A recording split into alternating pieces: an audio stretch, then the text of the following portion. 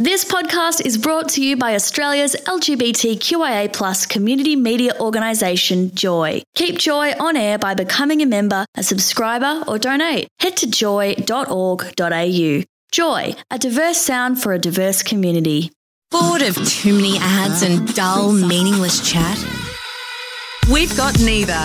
Joy Drive, smart, fun radio. Houston, we do not have a problem. Sara Webb, Joy Drive's astrophysicist. Good afternoon, Sara Webb.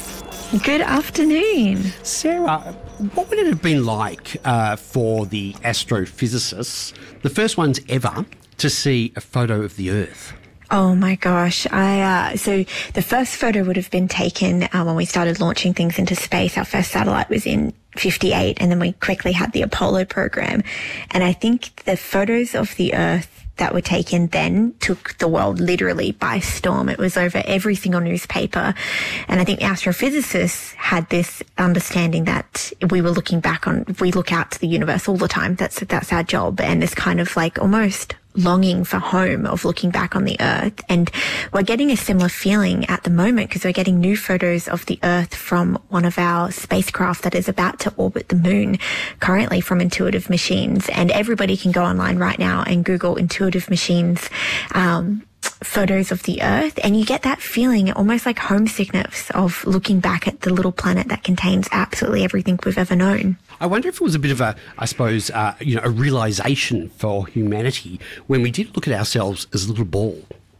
Yeah, there's something called the overview effect, which astronauts get when they're up there, and they get this kind of, it's a very complex emotion that, psychologists have tried to study this, of both like admiration for our planet, worrying for the future of it, kind of this fragility of what we are.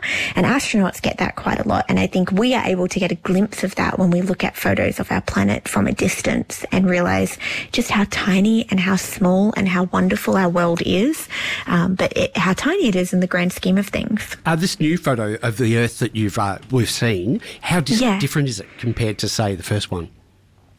I think what we're seeing now is something that's in really high quality. So we obviously right now have incredible technology. Our mobile phones have more computing power than the computers that sent men to the moon in the 60s. That's scary. Our phones, it's terrifying. It really is. Our mobile phone could do it all for us.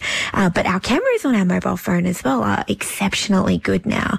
And so we're able to use kind of this small technology that we use on our everyday lives and put it onto spacecrafts. And so if you go and do look at those photos, they are really high resolution, almost so crisp and beautiful. And when you compare them back to the original Apollo photos, there is a massive difference between that film grainy quality to now looking at something that looks just so nice, so crisp. Sara, when I was on the cruise last week, I watched a movie and it was called Biosphere. And, of course, they're growing plants and fish and all sorts of things to keep themselves alive. And they're the only two humans left on Earth. Now, China is going to set up a bit of an ecosystem up in space. Yeah, I will have to watch that movie Biosphere because it sounds right up my alley.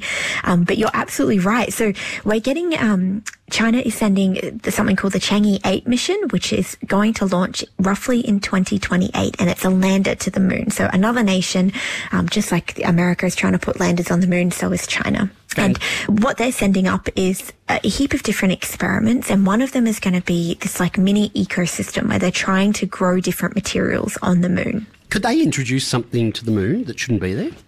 In theory, every mission we do could, in theory, introduce something, microbes or bacteria to the moon. When we're doing space missions, though, a lot of the time the protocols for having different protection levels of the spacecraft. So there's things called clean rooms, and there's different levels of clean for spacecraft. And when we're landing on the moon, the highest level has to be reached, which means that everything is completely sanitized and the experiments they'll be sending will be completely contained so that the risk is very low. Sara, will this ecosystem, will it be self-sustaining?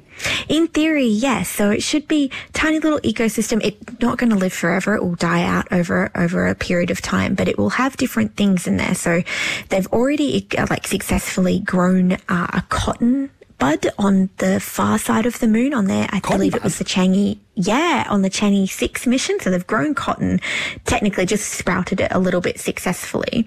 And then they're going to upgrade that on the Changi 8 mission and have a few different species of plant and microbes in the ecosystem. Fantastic. Now, what does it mean if we're looking into space and we're searching for wobbles? Are they called wobbles? Wobbles. It could mean all sorts, but in this context, there's a new research paper that came out that suggests that potentially we could use the wibble wobble, so the wobbling of our galaxy, to detect dark matter. Now, we've chatted dark matter a lot on this show before. This mysterious thing, we don't know what it is. It is everywhere. We know it is there. We've detected it indirectly, but we haven't actually figured out what it is yet. And so this new paper suggests that we could potentially use giant lasers in space to try and detect very tiny wobbles in space and time itself caused by a particular type of dark matter. It's all very theoretical right now, but it could be something in the future if we can ever do it. I like the fact that you're talking about dark matter, something really complex, and you've called these things wobbles. The wibble wobbles, very scientifically accurate. Sarah, good to chat with you, as always. We'll Thank you. Talk to you in a fortnight. Absolutely. Thanks for having me. Thank you. That's Dr. Sara Webb from Swinburne University of Technology. Joy Drive on Joy 94.9 FM in Melbourne, Joy on your digital radio, iHeartRadio, TuneIn.com or the Joy app. No matter where you are. Thanks for listening to another Joy podcast brought to you by Australia's LGBTQIA+ community media organisation, Joy. Help us keep Joy on air. Head to joy.org.au. Joy, a diverse sound for a diverse community.